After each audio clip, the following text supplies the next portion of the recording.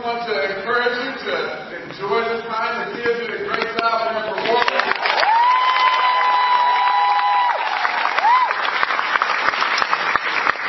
Well, this is our Christmas service, and I want to share some things. And as you see, like even in the civic thing, there was one family that wasn't really into Christmas, and one family that was really busy. And that's how it can be sometimes in life. But again, thanks for coming out today. I want to introduce some of my friends as well. What kind of families, but friends. All the way from Florida, they had the Gills coming up here.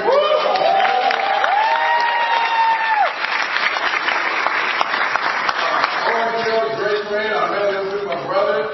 And he played ball in Seattle and the Indianapolis Colts and the Rams and all that stuff. And then he met the love of his life and straightened him out. And they have a beautiful daughter, Naomi, so if you get a chance, definitely say hi to them. But it's great to have everyone here today. So I want to give us a little lesson here to remind us because this is the night before Christmas. And it's not just today. It started way back in the Garden of Eden. Because way back then, on the day before Christmas, Adam looked over and said, "It's Christmas Eve."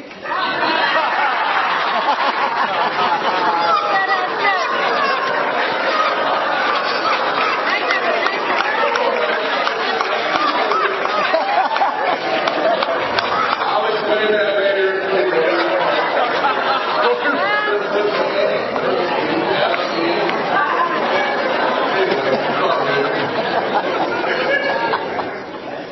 But tonight's the night, and we go home, we will make some cookies and some milk. Not here. But everybody make some cookies and have some milk and enjoy themselves and kind of get ready for Santa. But at the same time, some Christians, even when we start talking about Santa, can get a little bit angry. Yeah. Because it's like Santa Claus. What is Santa Claus all about? But Santa Claus wasn't always Santa Claus. Let me give you a little history first. You know, like there was over 1,700 years ago, a man by the name of Nicholas was a bishop in the city of Myra. Now, Myra is situated on the coast of Turkey. And tradition tells us that Nicholas was born to a wealthy family, but he became an orphan because of a plague that hit and killed his family. In his teens, he became a priest, and he was known for his generosity because he was such a wealthy person. But during the Roman persecution of Christians, he was imprisoned until Constantine started to rule. After Nicholas' death, the Catholic Church pronounced him a saint. And when Christmas started being celebrated, he became a part of the celebration. Well, then once the Reformation took place, all the new Protestants no longer desired Saint Nick as their person that will be involved in the celebration. So each region and country created their own gift giver. For example, in France, he was known as Pierre Noel. In England, he was Father Christmas. In Germany, I'm going to tear this up, Westenchestermann, which means Christmas man. And when the communists took over Russia and outlawed Christianity, the Russians began to call him Grandfather Frost, and he wore a blue suit instead of the traditional red suit. The Dutch, he was Sinterklaas, which eventually was mispronounced in America and became Santa Claus. But there are different names, different attire, but the point being they all had long white beards and gave out gifts. Now, history aside, the Santa Claus that we know today, the jolly fat guy with the long beard, all that started back in 1920 when Coca-Cola did an advertisement commercial with Santa Claus as their advertisement. And he was distributing Coke to refresh the kids and the community. And so from that point on, it became such a big hit that everybody kind of embraced this Santa Claus in our community. Now, it became very commercialized, Santa Claus. All that being said, I want to talk today about what would the Apostle Paul say to Santa Claus if he was here today? Because you know, as you read the Bible, the Apostle Paul has something to say about almost everything. And he didn't beat around the bush. He just said it exactly how it needed to be said. If I didn't know better, I would swear Apostle Paul was from the Bronx. Because he just said all he had to say. He didn't care what nobody thought or how they felt. He just put it out there. Even Barnabas, the son of encouragement, said, no, we ain't taking John Mark with us. You can stay back with him. He ain't nothing. No good. Not going with me. He just laid it out there. I'm just not This is a whole different culture because in Kansas, we didn't have boom, boom, boom, boom, boom, singing songs. It was all treble. I moved to New York, it's all bass. Nothing but the bass. It's different. So what would the Apostle Paul say to Santa Claus today? So hopefully this will help some of us not to be so angry about Christmas, but to be a little joyful with the meaning of Christmas. I believe the first thing the Apostle Paul would say to Santa Claus would be this: Santa, continue to keep the spirit of Christmas alive. Now hear me on this. Christmas is probably the most celebrated holiday in the world, as a religious celebration and as a secular celebration. And even though our culture, it has become more commercial, Santa has stayed the focus point. Now that's not very good because the real focus point is Christ's birth and what Jesus did. But perhaps without Santa, Christmas may have become a holiday such as Pentecost. A very important day, but who really thinks about Pentecost? Who celebrates Pentecost? But because of Santa Claus, we are able to have a consistent celebration on Christmas. There's no greater opportunity to talk about Jesus than in the month of December. Even in the world, people talk about Jesus in December, and it's okay. You think about it, they don't let people talk about Santa Claus or God in school. But in December, you can talk about it all you want. Even going into January, you can still talk about what did you get for Christmas, what happened at Christmas. And that's why the first month of 2018 is called Manuary, because we're going to still be talking about Jesus as we go and share with every man we see in the city of the Bronx. Amen? But it's a great opportunity. You got to realize that. Even if you don't like Santa, he is providing us an opportunity to talk about Jesus to people consistently. People are singing songs. Joy to the world, the Lord has come. Silent night, holy infant, so tender and mild. Sleep in heavenly peace. Time and time again, we see things about Jesus more in December than any other time of the year. They even have Christmas shows, animations. We see Charlie Brown Christmas every year. It's all kinds of Christmas stories, again, reminding us about Christ being here. So is Santa a bad thing? Not necessarily. When you look at it, it gives us an opportunity to spread God's word. Now, is their motives always pure in what they're doing in celebrating Christmas? No. But look at what the Bible says in Philippians 1, verse 17. Philippians chapter 1, verse 17 and 18. We can look at this, and instead of getting angry about Christmas being talked about so much, look at what it says here in the Bible. The former preached Christ out of selfish ambition, not sincerely, supposing that they can stir up trouble for me while I'm in chains.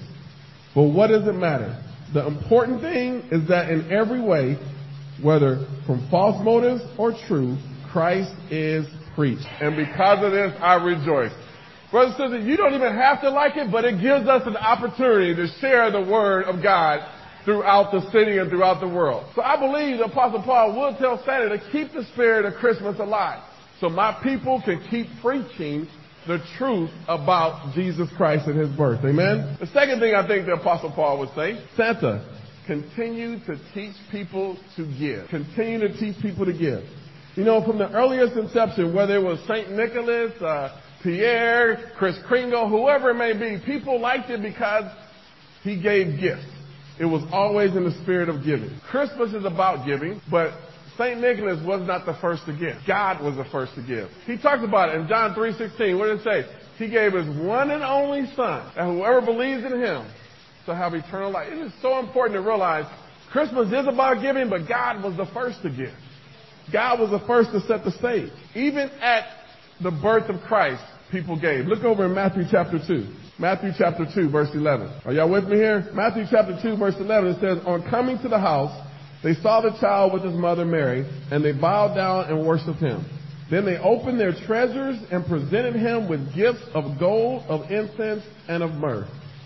Even at the birth of Christ, the thought of giving was something that occurred. I believe the Apostle Paul would encourage us to continue to teach people to give. This is one of the most giving times of the year. You go to the store, people are out there with cans, could you give? They got little Santa Claus ringing a bell, could you give?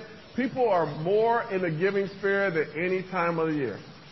I was driving here today, and I was amazed at how many people let me get over on the highway in New York. They were just giving. You know what? Tomorrow's Christmas, going over across lanes. People are so giving. And this is something we got to think about. Even as a parent, our budgets are tight, but you're going to find a way to get little Jamal that Christmas. You're going to cut corners. You're going to make sure, you know what, I ain't got a whole lot, but I'm going to make something happen because I got to make sure my baby is happy this Christmas. My mama used to say, hey, now after you get done wearing that shirt, don't take that tag off because I'm taking it back tomorrow so I can get that 10% discount for the after Christmas sale. There's ways we cut corners and we find a little extra $10, a little $5 here, but it's all about giving. My mom sends my kids money time and again for Christmas, and I tell both of them, that's my inheritance. I need a cut of it right now.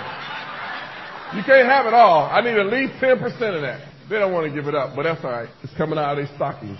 They don't know it yet. So I believe the Apostle Paul would tell Santa Claus to keep the spirit of giving going. Thirdly, Apostle Paul would say to Santa Claus to make Christmas about Jesus. Make sure, old St. Nick, Christmas is about Jesus. Now, even though Santa takes center stage, he is not the highlight of Christmas. And that's why it's called Christmas and not Santamas. Because it's about Christ, it's not about Santa. Now, we know that and we understand that. But honestly, when the hustle and bustle of the season comes, sometimes we can forget what it's about. And we have things we say is the reason for the season and this and that. But let me tell you, how we live our lives shows people if we are really celebrating Santa or Jesus Christ. Because during this time, are we going to act any different than everybody else? We proclaim to be Christians. We say we're Christian. Well, are we going to act like Christ during this time of year? Because people are going to be looking. You're in line and somebody wants to be in front. What you doing in line? You taking too long. What you doing? How you going to act? Turn around, give them the eye? Or you're going to say, you know what? Hope you have a Merry Christmas. I'd like to invite you to church. I mean, how are you going to respond? Again, you driving down the street. What if they decide not to be nice and they start telling you number one on the highway? How you going to respond? You going to tell them they number one also? Or are you going to respond in a different way? The key is, if we're going to be Christians, we need to live it out, especially this time of year, when everybody else is stressed and frustrated. Are we going to God in prayer, or are we going to God with our own strength? I got to take care of this. I got to get the house ready. I got to get food ready. I got to get this and this and that. Sometimes we need to just slow down. Let's just take a deep breath. And let's remember why we're really here. It's supposed to be fun. It's supposed to be a loving time.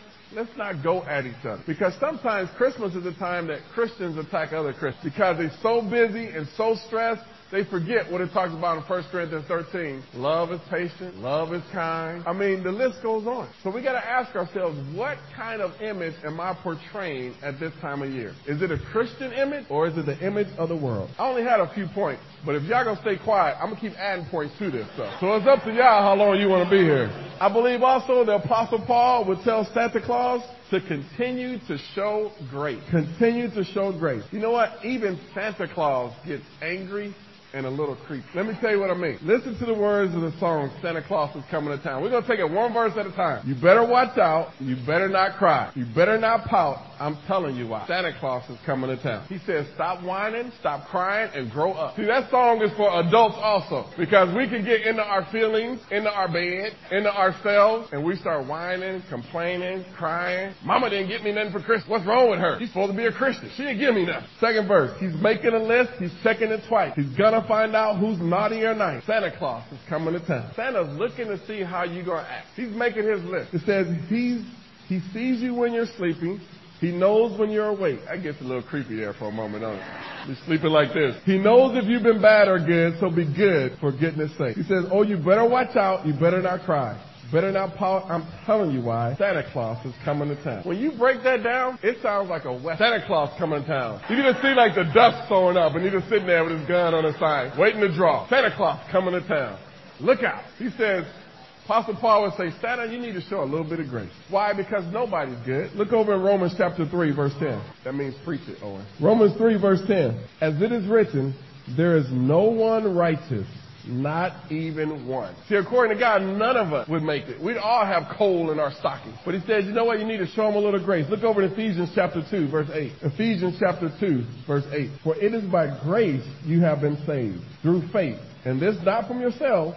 It is the gift of God, not by works, so that no one can boast. For we are God's workmanship, created in Christ Jesus to do good works, which God prepared in advance for us to do. Salvation is not a reward for good things we've done. So we can't boast about it. And that's what a lot of kids do. I've been good. Look at all the things I did. I cleaned my room. I washed the dishes. I took out the trash. Well, you live here for free. You're supposed to do those things. I got one backstage, too. I hope you live. Well, so many times we got to understand grace is getting what you need, not what you deserve. So many times people say, I want justice. You don't want justice. Because that means God will give you what you deserve. And because of our sins, we are doomed. Say, I want mercy. Well, mercy means you deserve punishment, but they let you go. So then, if that's all you want is mercy, I'm sorry, Lucy, I'm home. If mercy is all we're looking for, that means we don't get anything. We just get off the hook. But grace means even though you deserve punishment, you're not getting it, but you're going to get something even more, something better. See, instead of looking for justice and mercy, we need to be looking for grace. Like the lady that went to the salon, and she said, do me justice, when what she needed was some grace. Now, sorry about that one there. Sisters all mad. It's Christmas. We need to remember grace is so important for us to give this time of year. Because there are going to be people that don't have Jesus in their life. They're going to be cranky. They're going to be angry. They're going to be frustrated because they don't have the blessing that we have right here, right now. They don't have the chance to come together and to have somebody hug them like we do. To have somebody say Merry Christmas like we do. To have songs that we're singing. They don't have what we have. So when we see people acting a fool, we need to be able to give some grace. And to realize they don't have what we have. They're looking for what we have. So we need to show them what we have and help them to experience and accept what we have. I truly believe the Apostle Paul would say, Santa, we need to make sure we're showing and giving grace to everybody. Amen? And then fifthly and finally, I think the Apostle Paul would say, Santa, treat your people nice. Your elves. You need to treat your people nice. See, Santa, without your elves, you'd be in a tough spot. You wouldn't be able to get the job done if you didn't have the elves in your life. Are you treating them with respect and nice? Because sometimes Santa's so worried about everybody else being naughty or nice, Santa himself cannot be nice. And that's to roll over into our Christian walk. We can be so concerned about what everybody else is doing that we ourselves aren't doing the very thing we're calling other people to do. I believe the Apostle Paul would turn this right back around on Santa and say, are you being a hypocrite, Santa, or are you being nice to your elves? This is important for us to remember. Look over in Ephesians chapter 4, verse 32. Ephesians 4, verse 32. Let's be kind and compassionate to one another, forgiving each other just as Christ God forgave you. Why should we be forgiving this time of year? Why should we be compassionate? Why should we be that way? Because that's the way God was for us. He was compassionate. He was kind. He was giving. And this is what happens. We get so busy, we forget that God himself came down, became flesh, and died for each and every one of us. That's what we're celebrating, what God did for us individually. And if we remember that, now we are able to be more forgiving, more graceful, more generous. It's important for us to realize that. In Ephesians 6, verse 9, and masters, treat your slaves in the same way. Do not threaten them, since you know that he who is both their master and yours is in heaven, and there is no favoritism with him. If we change this up, it would say, Santa, you must treat your elves right. Don't threaten them. Remember, you both have the same master in heaven, and he has no favor. Just because your elves work for you, Santa, don't mean you treat them different. Listen, just because we may be in leadership, you don't treat your people wrong. You still love them. Just because they may be your kids, amen. It's because they may be your kids, you still love them. They aren't slaves. Those are your gifts that God has given you. You treat them right. Just because they're your spouse, you don't treat them as a slave, your servant. You're my wife. Get in the kitchen. Cook some Christmas food. No. That's your partner. That's not your slave that you need to have. Well, take out the trash. You need to clean up the house, and then I'll cook you something. Again, that's your husband. That's your partner. That's not your slave. This is how we got to remember things. Because sometimes we treat other Christians as if they work for us, that they're our slaves. The Bible says, slaves, respect your master. Do what's right even when they're not looking at you. Many of us are talking about, I ain't nobody's slave. Talking about a slave, we about to throw down up in here. But God called them to still be respected. Now, I say this because sometimes, even at Christmas, we have a hard time just being servants, just being giving. We're not even physical slaves, and sometimes we don't want to just get up off the couch and serve and give. See, we got to ask ourselves, God is calling even the slaves to do the right thing. Even when nobody's watching. Are we the same way? Are we going to do the right thing even when nobody's watching? See, the key for us to remember, all this happened because of Jesus. Because of Jesus, we're able to be here today. Because of Jesus, we can be giving. We can be serving. We can be forgiving. We can show grace. We can love people. All because of Jesus. We got to remember, Christmas, yes, Santa may take the limelight in the commercial life, but we know what this is all about. This is still about Jesus coming down here, becoming flesh, so you and I can have our sins forgiven and have an opportunity to have a relationship with God and eternal life. I want us to think about that, because that's how I want to close out. I'm going to close this out in prayer, and we're going to be able to have our communion right now. If you did not get a communion cup, raise your hand. We'll come down and be able to give you some. There's a few people in the front that don't have them. But I want us to remember what Christmas is really about. It's not about what we get. It's about what we give. Why? Because we have already been given to so much by God that now it's time for us ourselves to enjoy those blessings, but to give as much as we can. And among all the times of the year, this is the time that the world is more accepting of you talking about God than any other time. Let's not waste this opportunity. Let's talk about God. Let's preach the Word of God. Let's enjoy the season, because we know the real reason for the season, and that is Jesus Christ. Amen? Let's go to God in prayer as we take the bread and the cup. Almighty God, thank you so much for this day. Thank you for the opportunity we have to come together. God, it's just so encouraging to even see little children up on stage doing a nativity scene. God, they could be out in the world doing so many crazy things, but yet even now we're trying to instill the real meaning of Christmas to these children. And I pray, God, that even as adults, we don't let it go away. We don't forget about it, but that we remember truly why it's here, and that's because of your Son, Jesus. And God, as we take the communion, let us truly take it remembering what Jesus did on the cross for us. And because of what he did on the cross for us, we're able to be here forgiven today. Father, we do pray for the bread and for the cup, that you bless it to our bodies. Help us to walk away different because of your sacrifice. And it all occurred because of your birth that happened years and years ago. Father, we love you and thank you. In Jesus' name, amen.